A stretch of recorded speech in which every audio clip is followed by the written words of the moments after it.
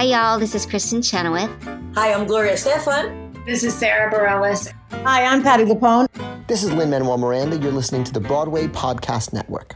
Another day is here, and you're ready for it. What to wear? Check. Breakfast, lunch, and dinner? Check. Planning for what's next and how to save for it? That's where Bank of America can help. For your financial to-dos, Bank of America has experts ready to help get you closer to your goals. Get started at one of our local financial centers or 24/7 in our mobile banking app. Find a location near you at bankofamerica.com/talktous. What would you like the power to do? Mobile banking requires downloading the app and is only available for select devices. Message and data rates may apply. Bank of America N.A., member FDIC. When you need mealtime inspiration, it's worth shopping Kroger, where you'll find over 30,000 mouth-watering choices that excite your inner foodie. And no matter what tasty choice you make, you'll enjoy our everyday low prices, plus extra ways to save, like digital coupons worth over $600 each week. You can also save up to $1 off per gallon at the pump with fuel points. More savings and more inspiring flavors make shopping Kroger worth it every time. Kroger, fresh for everyone. Fuel restrictions apply.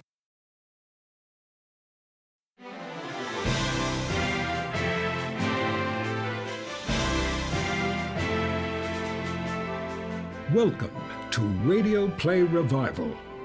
Anywhere, Christmas time. Well-off Ellen Stewart frets about what presents to get her family and friends for Christmas that they don't already have or won't just throw away. Her aunt's wise words open Ellen's eyes to the world around her, and how others as close as across the street may not have the same luxuries as she does. A short story nearly 200 years old, a message that is timeless. Groundswell Theatricals and Josh Johnston present a Radio Play Revival production of Christmas or the Good Fairy by Harriet Beecher Stowe, starring, in order of speaking, Zoe Lister-Jones as Ellen Stewart, Randy Rainbow as the narrator, Blair Brown as Ellen's aunt, Rob Nagel as Cousin Tom, and Sam Chuchevas as Will.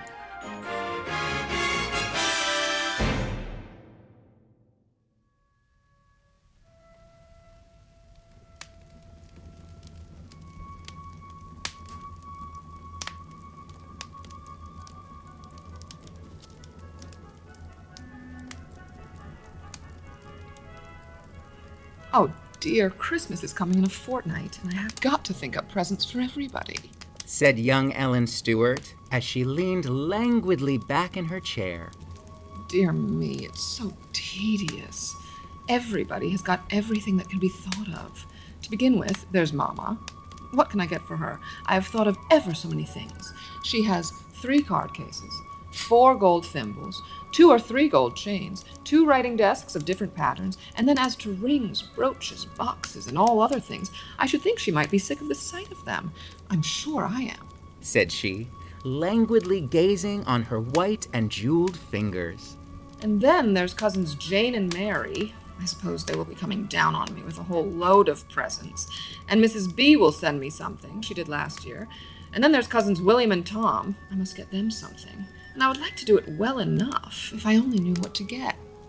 Well, said Eleanor's aunt, who had been sitting quietly, rattling her knitting needles during this speech. It's a pity that you had not such a subject to practice on as I was when I was a girl. Presents did not fly about in those days as they do now. I remember when I was 10 years old, my father gave me a most marvelously ugly sugar dog for a Christmas gift. And I was perfectly delighted with it. The very idea of a present was so new to us. Dear Aunt, how delighted I should be if I had any such fresh, unsophisticated body to get presents for.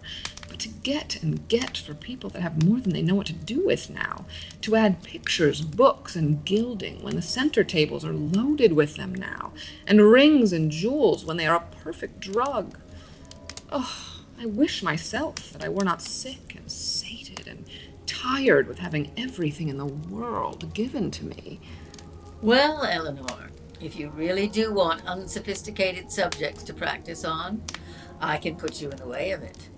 I can show you more than one family to whom you might seem to be a very good fairy, and where such gifts as you could give with all ease would seem like a magic dream. Why, that would really be worthwhile. Look over in that back alley. You see those buildings? That miserable row of shanties? Yes. Well, I have several acquaintances there who have never been tired of Christmas gifts, or gifts of any other kind. I assure you, you could make quite a sensation over there.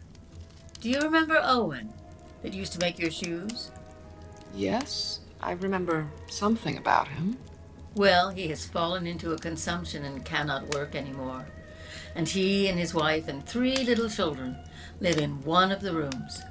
How do they get along? His wife takes in sewing sometimes goes out washing. Poor Owen. I was over there yesterday. He looks thin and wasted, and his wife was saying that he was parched with constant fever and had very little appetite. She had, with great self-denial, and by restricting herself almost of necessary food, got him 2 or 3 oranges, and the poor fellow seemed so eager after them. Now suppose Owen's wife should get up on Christmas morning and find at the door a couple dozen oranges, and some of those nice white grapes, such as you had at your party last week. Don't you think it would make a sensation? Why, yes, I think very likely it might. But who else, Aunt? You spoke of a great many. Well, on the lower floor, there's a neat little room that is always kept perfectly trim and tidy. It belongs to a young couple who have nothing beyond the husband's day wages to live on. They are, nevertheless, as cheerful and chipper as a couple of wrens, and she is up and down half a dozen times a day to help poor Mrs. Owen. She has a baby of her own, about 5 months old, and of course does all the cooking, washing, and ironing for herself and her husband. I'm sure she deserves that the good fairies should smile on her. One baby exhausts my stock of virtues very rapidly. But you ought to see her baby, so plump, so rosy and good-natured, and always clean as a lily. This baby is a sort of household shrine. Nothing is too sacred or too good for it. Say no more, Aunt. I see the good fairy must pop a cap into the window on Christmas morning. Indeed, it shall be done. Oh, how they will wonder where it came from and talk about it for months to come. Well then, in the next street to ours, there is a miserable building that looks as if it were just going to topple over. And away up in the 3rd story, in a little room just under the eaves, live 2 poor, lonely old women. They are both nearly on to 90. I was in there day before yesterday. One of them is constantly confined to her bed with rheumatism. The other, weak and feeble, with failing sight and trembling hands, totters about, her only helper. And they are entirely dependent on charity. Can't they do anything? Can't they knit? You are young and strong, Eleanor, and have quick eyes and nimble fingers. How long would it take you to knit a pair of stockings? I? What an idea. I never tried. But I think I could get a pair done in a week, perhaps. And if somebody gave you 25 cents for them, and out of this you had to get food and pay room rent and buy coal for your fire and oil for your lamp. Stop. Well, I will stop, but they can't. They must pay so much every month for that miserable shell they live in, or be turned into the street. The meal and flour that some kind person sends goes off for them just as it does for others, and they must get more or starve. And coal is now scarce and high priced. Oh, Aunt, I'm quite convinced, I'm sure. Don't run me down and annihilate me with all these terrible realities. What shall I do to play good fairy to these poor old women? If you will give me full power, Eleanor, I will put up a basket to be sent to them that will give them something to remember all winter. Oh, certainly I will. Let me see if I can't think of something myself. Well, Eleanor, suppose then, some 50 or 60 years hence, if you were old and your father and mother and aunts and uncles, now so thick around you, lay cold and silent in so many graves. You have somehow got away off to a strange city where you were never known. You live in a miserable garret where snow blows at night through the cracks, and the fire is very apt to go out in the old cracked stove. You sit crouching over the dying embers the evening before Christmas. Nobody to speak to you, nobody to care for you, except another poor old soul who lies moaning in the bed. Now, what would you like to have sent to you? Oh, Aunt, what a dismal picture. And yet, Ella, all poor forsaken old women are made of young girls who expected it in their youth as little as you do, perhaps. Say no more, Aunt. I'll buy, let me see, a comfortable warm shawl for each of these poor women. And I'll send them, let me see, some tea.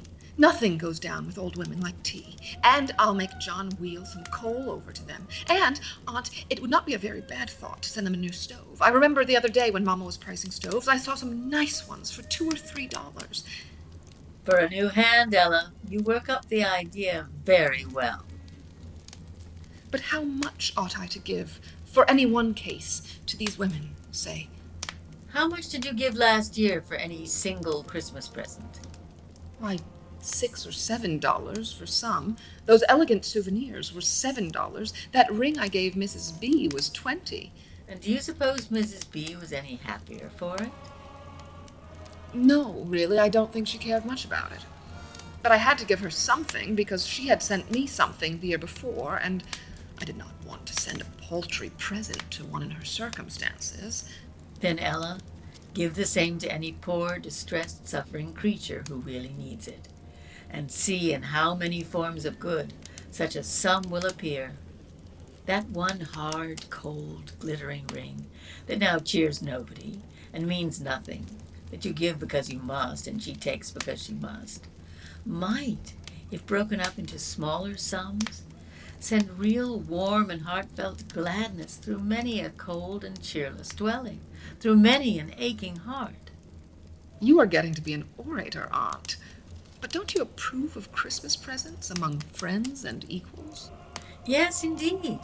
I've had some Christmas presents that did me a world of good. A little bookmark, for instance, that a certain niece of mine worked for me with wonderful secrecy 3 years ago, when she was not a young lady with a purse full of money. That bookmark was a true Christmas present. And the young couple across the way are plotting a profound surprise to each other on Christmas morning. John has contrived, by an hour of extra work every night, to lay by enough to get Mary a new calico dress. And she, poor soul, has bargained away the only thing in the jewelry line she ever possessed, to be laid out on a new hat for him. I know, too, a washerwoman who has a poor, lame boy, a patient, gentle little fellow, who's lain quietly for weeks and months in his little crib, and his mother is going to give him a splendid Christmas present. What is it, pray? A whole orange. Don't laugh. She will pay 10 whole cents for it. For it shall be none of your common oranges, but a picked one of the very best going. She has put by the money a cent at a time for a whole month, and nobody knows which will be happiest in it, Willie or his mother. These are such Christmas presents as I like to think of, gifts coming from love and tending to produce love. These are the appropriate gifts of the day.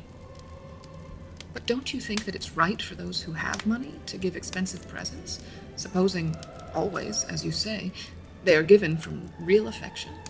Sometimes, undoubtedly. How I rejoiced with all my heart when Charles Elton gave his poor mother that splendid Chinese shawl and gold watch, because I knew they came from the very fullness of his heart to a mother that he could not do too much for, a mother that has done and suffered everything for him. In some such cases, when resources are ample, a costly gift seems to have a graceful appropriateness. But I cannot approve of it if it exhausts all the means of doing for the poor. It is better then to give a simple offering and to do something for those who really need it. Eleanor looked thoughtful. Her aunt laid down her knitting and said in a tone of gentle seriousness, Whose birth does Christmas commemorate, Ella? Our Savior's, certainly. Yes. And when and how was he born? In a stable, laid in a manger. thus born that in all ages he might be known as the brother and friend of the poor. And surely it seems but appropriate to commemorate his birthday by an especial remembrance of the lowly, the poor, the outcast and distressed. And if Christ should come back to our city on a Christmas day, where should we think it most appropriate to his character to find him? Would he be carrying splendid gifts to splendid dwellings? Or would he be gliding about in the cheerless haunts of the desolate, the poor, the forsaken, and the sorrowful? And here the conversation ended. What sort of Christmas presents is Ella buying? Said Cousin Tom, as the waiter handed in a portentous-looking package, which had been just rung in at the door. Let's open it, said saucy Will. Upon my word, 2 great gray blanket shawls. These must be for you and me, Tom. And what's this? A great bolt of cotton flannel and gray yarn stockings! The doorbell rang again, and the waiter brought in another bulky parcel and deposited it on the marble-topped center table. Will began cutting the cord. What's here? Woof! A perfect nest of packages. Oolong tea, oranges, grapes, white sugar. Bless me, Ella must be going to housekeeping. Or going crazy. And on my word, said Tom, looking out of the window, there's a drayman ringing at our door with a stove with a tea kettle set in the top of it. Ella's cook stove, of course, said Will. And just at this moment, the young lady entered with her purse hanging gracefully over her hand. Now, boys, you are too bad. Didn't you get them for us? We thought you did. Ella, I want some of that cotton flannel to make me a pair of pants. I say, Ella, when are you going to housekeeping? Your cooking stove is standing down in the street. 'Pon my word, John is loading some coal on the dray with it. Ella, isn't that going to be sent to my office? Do you know I do so languish for a new stove with a tea kettle in the top to heat a fellow's shaving water? Just then, another ring at the door, and the grinning waiter handed in a small brown paper parcel for Miss Ella. Tom made a dive at it, and staving off the brown paper, developed a jaunty little purple velvet cap with silver tassels. My smoking cap, as I live. Only I shall have to wear it on my thumb instead of my head. Too small entirely. What are you teasing Ella for? Said Ellen's aunt, entering briskly. Why, do you see this lot of things? What in the world is Ella going to do with them? Oh, I know. You know. Then I can guess, Aunt, it is some of your charitable works.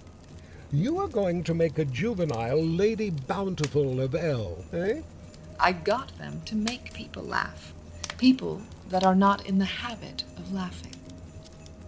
Well, well, I see into it. And I tell you, I think right well of the idea, too. There are worlds of money wasted at this time of the year in getting things that nobody wants and nobody cares for after they are got. And I am glad, for my part, that you are going to get up a variety in this line. In fact, I should like to give you one of these stray leaves to help on, said Will, dropping a $10 note into her paper. But our story spins on too long. If anybody wants to see the results of Ella's first attempts at good fairyism, they can call at the doors of 2 or 3 old buildings on Christmas morning, and they shall hear all about it.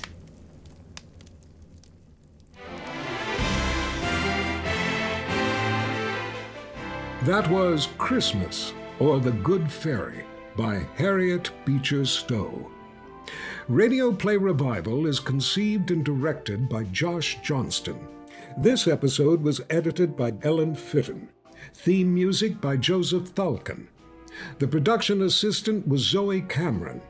Executive producers are Patty Lapone and Stacy Levine. I'm Sam Chuchavis. Until we meet again, good night and good health.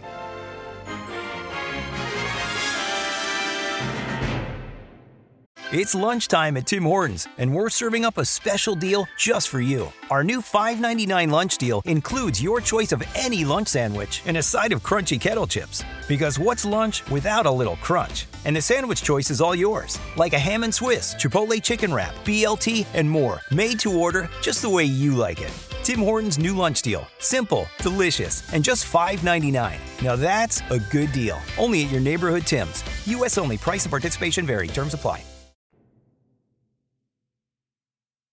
Hey, it's Leslie Odom Jr. here on the Broadway Podcast Network to tell you about the Rise Theater Directory, a program of Maestro Music. Rise is a national online resource designed to connect and empower backstage and administrative and creative theater professionals from underrepresented backgrounds. If you work or aspire to work in the theater community, this can help you find your next project. And if you hire theater professionals, search the Rise Theater Directory to find your next team. Create your profile now and get more information by visiting risetheater.org. That's theater with an RERISETHEATRE.org, because only together we rise.